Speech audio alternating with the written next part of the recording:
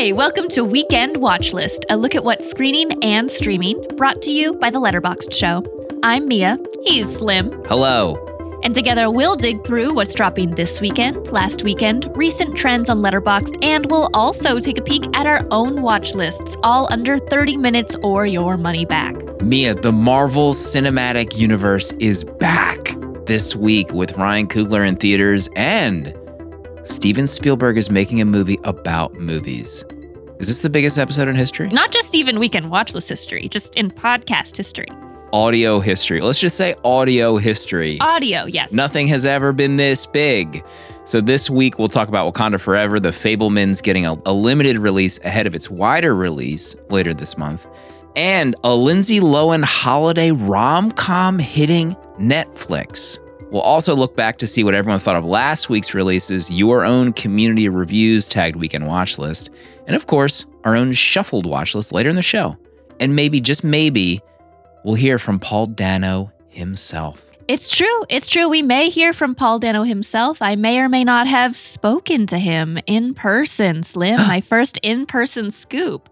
Before we even go on, I just have to say, it looks so cool seeing you in like a highly produced video, sitting in a room with Paul Dano. I was reviewing the footage. It looked great. You did great. It was amazing. Thank you. I had such like imposter syndrome looking at that footage. I was like, who is this like television interviewer? Who is she, this extra reporter? But before we get into Paul Dano, let's see what's going on over in Wakanda with Black Panther, Wakanda Forever, directed by Ryan Coogler. This is on a whopping 72,000 watch lists. And of course, it will be going wide. The people of Wakanda fight to protect their home from intervening world powers as they mourn the death of King T'Challa. I'm the resident Marvel nerd. Feel free to call me the nerd on the show, the comic book nerd. I'll accept it with happiness. But I'm excited to see Black Panther Wakanda Forever. So as of recording, I have not seen it, but by the time this episode is out, I will have seen it. So maybe we'll play a little clip of my thoughts later. But until then, I was like a huge Marvel Cinematic Universe dweeb. Like I loved Endgame. Endgame it delivered in every way, shape, and form. I was like that goober weeping in theaters. But I kind of have checked out since then. So when I first saw this trailer, I was like, maybe I'm coming back. I need to see, how they're going to accommodate what happened with Chadwick years ago, how they're going to lead this like franchise into another era. So I'm excited to see it. Have you seen Black Panther? Is that one of the movies that you've delved into seeing in the Marvel universe? It's true. I have seen Black Panther. It is one of, I believe, 4 of the modern Marvel movies I've seen. So at least I actually know some of these characters, which is very exciting for me. Slim, do you think that maybe a title has to have end in it for you to enjoy it? Like Avengers Endgame, Halloween Ends? The amount of grief I'm getting about my love for Halloween Ends, but I've been getting DMs constantly from people that are afraid to say publicly that I agree with me. And feel free to DM me. We can have a safe space in the DMs talking about how great Halloween Ends is. I'll be vindicated in decades once there's a review of that movie. I've mentioned this to you off air, Slim, but my dad wanted me to reach out to you personally and say that he really enjoyed Halloween Ends. Thank you. His strength is fueling me. Our love of cinema. Yes. Yes. So there are some reviews for Black Panther Wakanda Forever out already. Geekly Goods, my jaw is on the floor. Incredible from beginning to end. A beautifully written epic that presents themes of grief, loss, lethargy, and vengeance. Well, visually stunning, amazingly acted. Bassett, Wright, and Huerta are unbelievable. I am so moved. I mentioned earlier that I haven't seen it as of recording, but my son and I are going to see it tonight. And I figured maybe I'll record something to give my take on it. So maybe we have a clip right now from my future self. Let's hear what I have to say about Black Panther Wakanda Forever. Thank you, Slim Self. As I'm recording this, it's around 11 p.m. Eastern time. And my son and I just got back from seeing Wakanda Forever with a crowded theater. To quote my son, I liked it more than Black Adam. As I said earlier, I've been kind of out of the loop for Marvel movies and TV shows since Endgame and maybe a few movies after that, like Spider-Man I saw. And there were a few times in this where I was scratching my head, feeling like I missed a season or 3 of a backstory of a character that was new to me. And that's the first time I think I have felt that so far in a Marvel movie. I think it's a 3.5-star movie for me. It's so hard to top Black Panther, especially with the loss of Chadwick. On top of that, it has some truly incredible 5-star moments in it, though, that I was tearing up and crying during. So at the end of it, my son and I had a great time laughing and talking about the movie we saw together afterward. And to be honest, that's all I could ask for. Wow, Slim, that was the most eloquent I've ever heard you speak. Oh my gosh. So keep an eye out for my review. I'll probably have my review in the episode notes for Wakanda Forever. Maybe I liked it. Maybe I loved it. Maybe none of the above. But in the meantime, we've got another superhero movie, the origin story of Mr. Steven Spielberg. Okay, The Fabelmans. It is a superhero movie. I can say this because I've seen it. Oh my God. So The Fabelmans, directed by Steven Spielberg. This is on 55,000 watch lists. It has a limited release this weekend, but is expanding November 23rd. You will have to wait till Thanksgiving to watch it, but it is well worth the wait. This is a coming-of-age story about a young man's discovery of a shattering family secret and an exploration of the power of movies to help us see the truth about each other and ourselves. Oh my God. I am trying so hard to not get hyped. I'm trying to de-hype myself every week that I hear people talk about The Fabelmans, but is the rumor true you've seen it already? Yes, and I can substantiate your hype. I can confirm it. It is a great film. It's my personal favorite Spielberg in 2 decades, probably. Yeah. I haven't really connected with a ton of his later work, but this really, I was moved. I was very moved in the theater. I was tearing up, particularly Michelle Williams. She is giving one of the most empathetic performances of the year. I keep calling this movie cute to people, which sounds really derogatory and condescending, but I don't mean it in that way. I am pro-cute. It is a compliment when I'm saying it. And I am totally fine with this winning Best Picture. Are you calling it as Best Picture frontrunner? Word on the street is that this is a Best Picture frontrunner. I think it would make sense for it to win, and I would be totally fine with it winning because it is one of the better odes to the power of cinema. Wow. We referenced it earlier, but you actually sat down in a room with Paul Dano to have a conversation about this movie. How was that? You got to tell me more about this. I cannot believe you guys pay me to talk to these people. It's insane. I'm not complaining. Yes, it was my first in-person interview. Very exciting. He was familiar with Letterboxd, which is always a thrill. Paul Dano Nation, it's strong. But we talked about, his reverence for Spielberg. Everybody has a Spielberg picture that they really resonates with them. So it was very gratifying to talk with him about that and about, balancing playing a fictional version of a real person, which is very difficult to do. So we had a great conversation about that. Maybe we can even roll a clip from it. Would that? Oh my.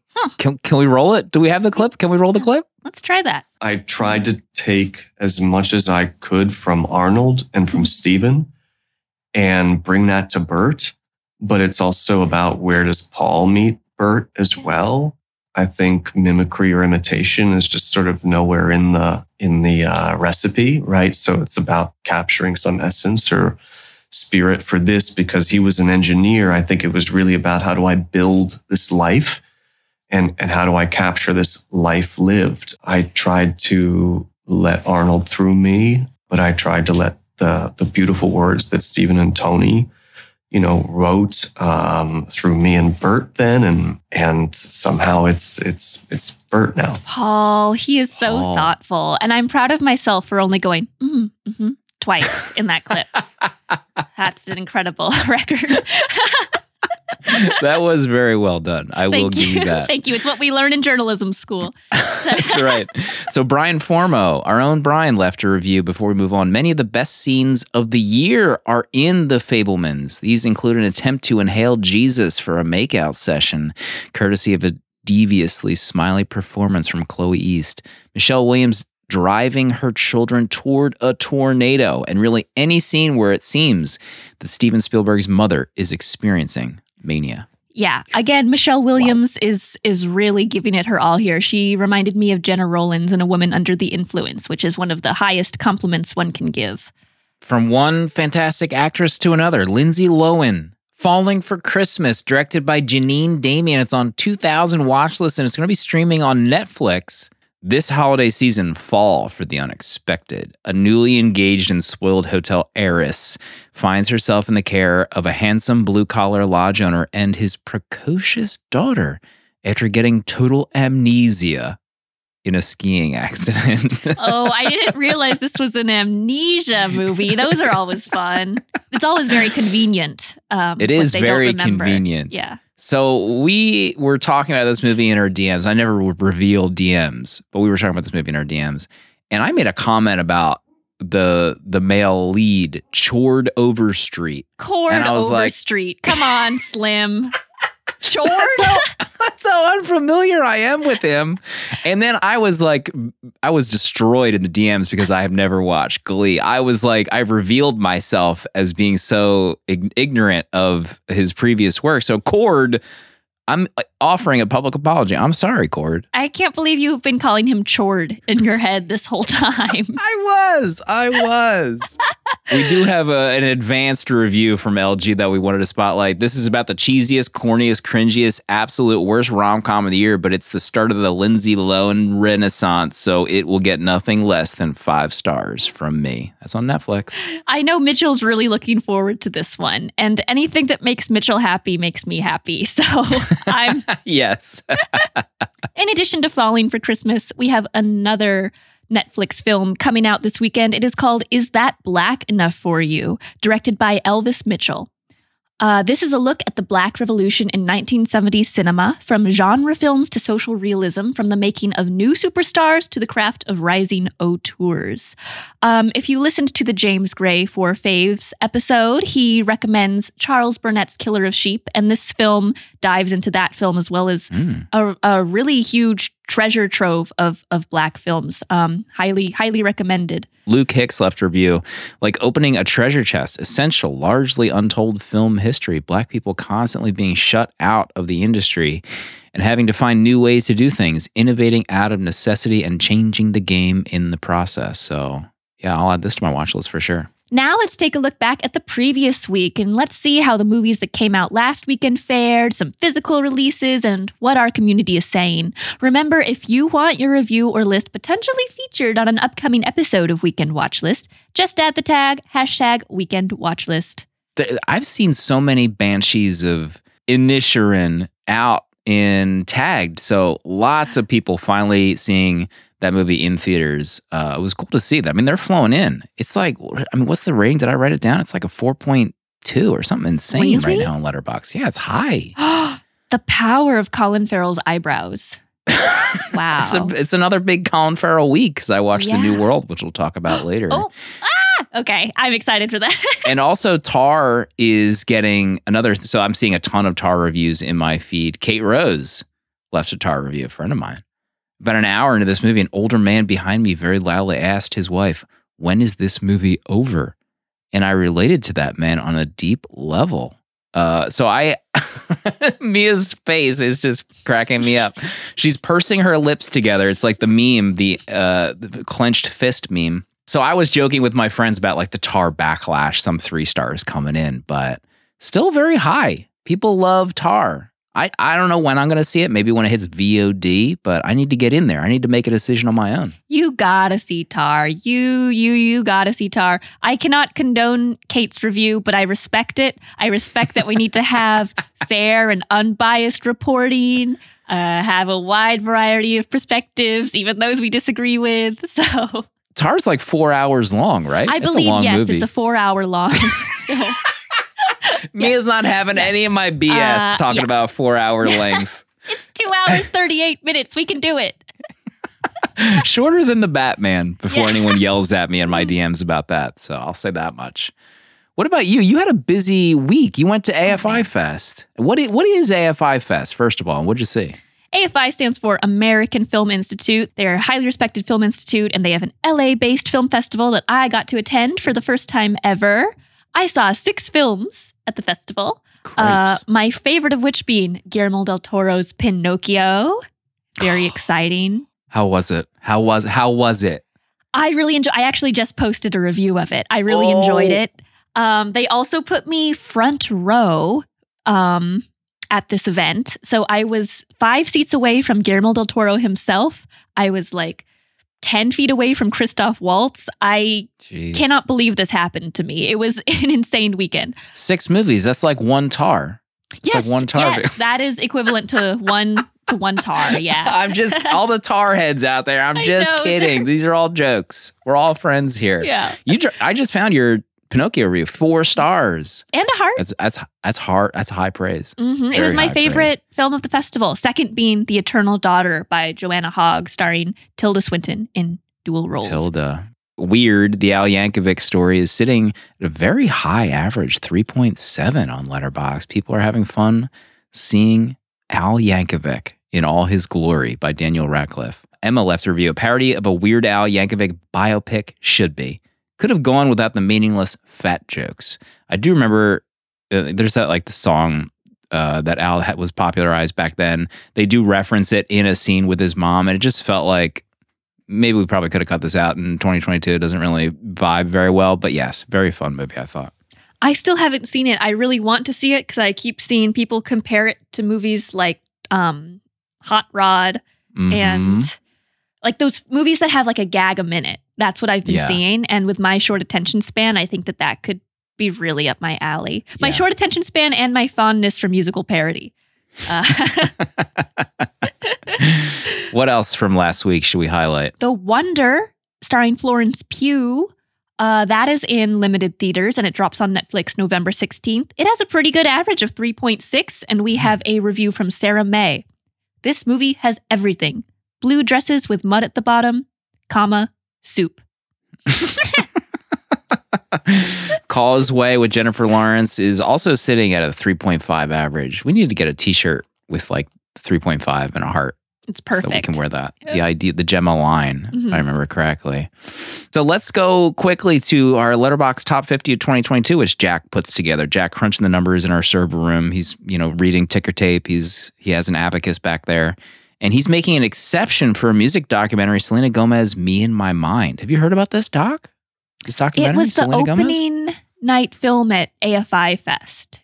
Where were you? Mostly, I know, I was not. Where was I? I was at home playing LA Noire. A pretty good excuse. Yeah, it's really busy. So Jack has made an exception for this one because it's not really like a musical, filming a concert. It focuses on her music career for the first 15 minutes. And she's not really selling anything, really. It focuses on mental health resources. Premiered at AFI Film Festival, like you said, last Wednesday before it's going to be on Apple TV Plus on Friday. And now ranks 11 on the top 50, the third highest rated documentary of the year.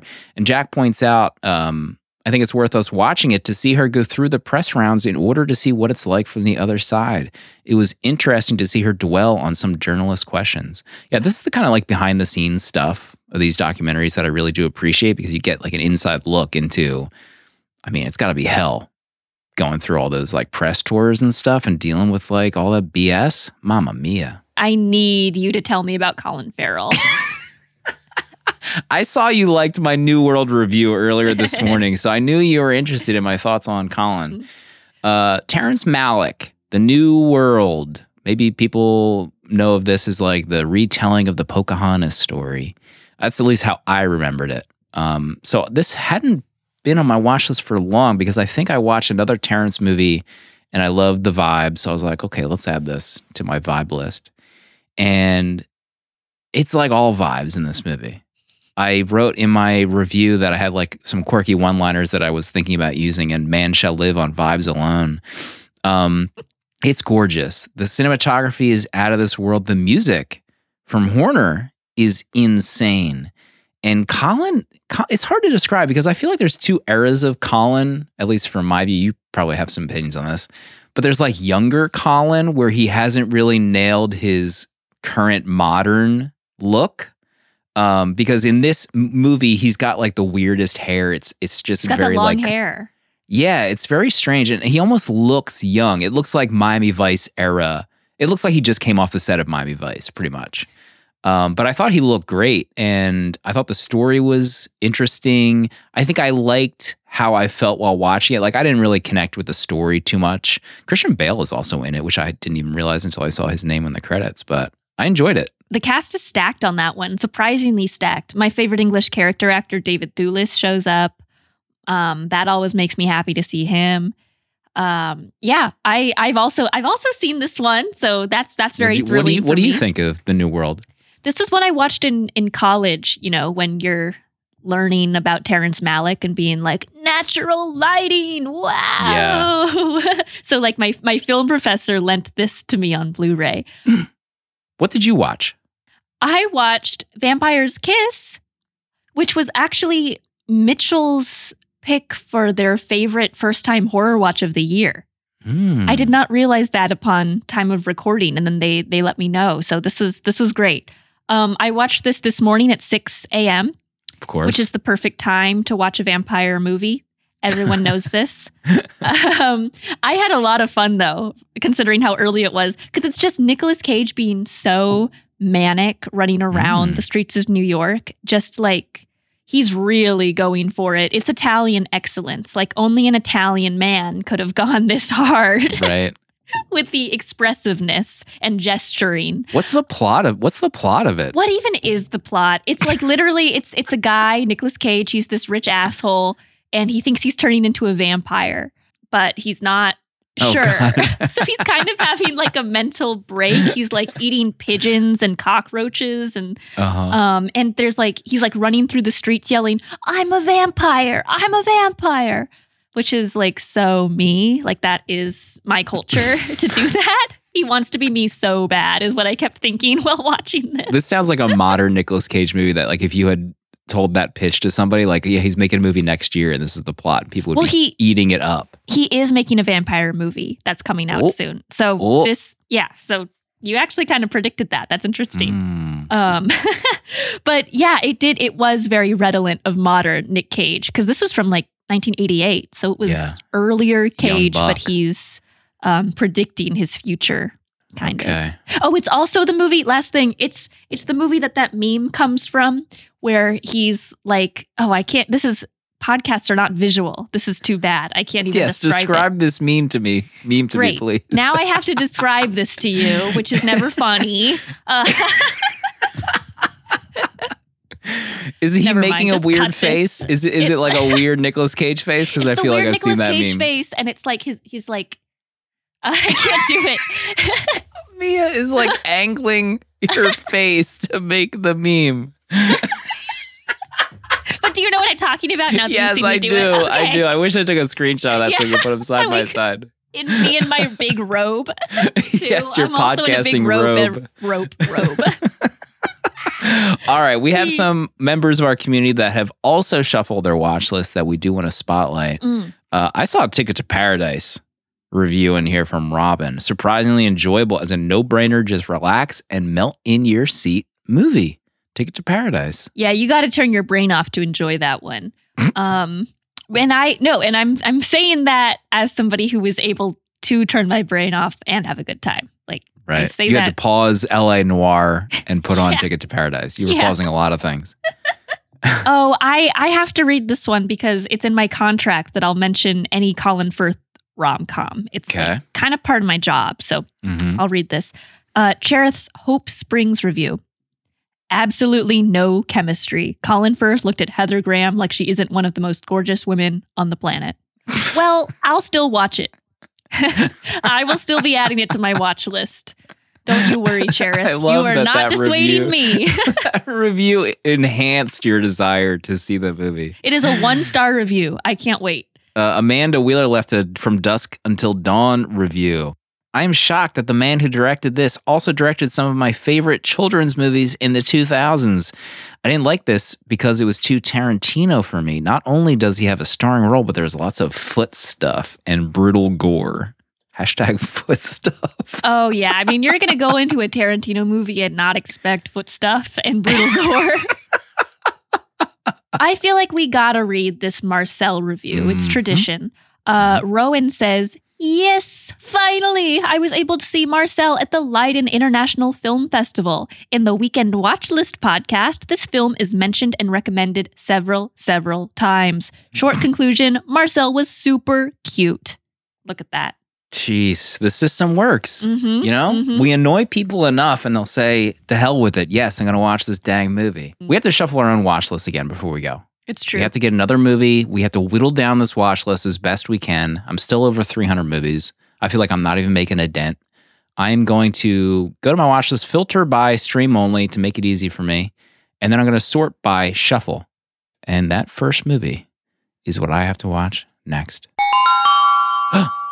David Bruckner from Hellraiser and Night House fame, The Ritual 2017. A group of college friends reunite for a trip to the forest but encounter a menacing presence in the woods that's stalking them. This is on Netflix. Okay. I'm looking it up. It's got 3 stars from Mitchell. That's like a 5-star from Yeah, that's a anyone 5-star for me. Yeah. Mine is quite different from The Ritual, quite different genre. This is My Blueberry Nights by Wong Kar-wai.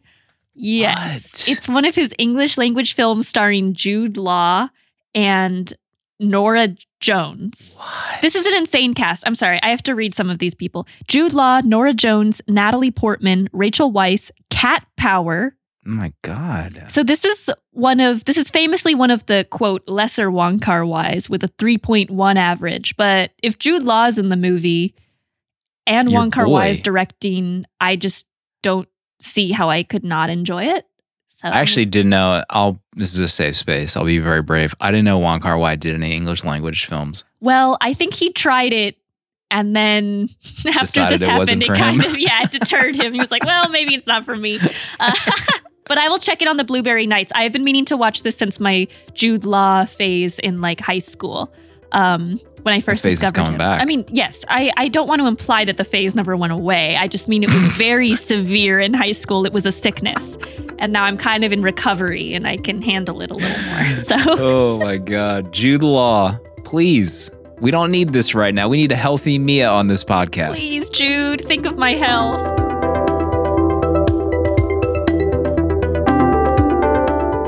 Thanks so much for listening to Weekend Watchlist, brought to you by The Letterboxd Show. You can follow Mia, Slim, that's me, and our HQ page on Letterboxd using the links in our episode notes. And just if, you had the time, maybe consider rating the podcast on Spotify or leaving a rating and review on Apple Podcasts, as it helps spread the word about the show. Thanks to our crew, and thanks to Letterboxd member Trent Walton for the theme music, Eyes On. Thanks to Jack for the facts and Sophie Shin for the episode transcript. And to you for listening. Weekend Watchlist is a Tape Deck production.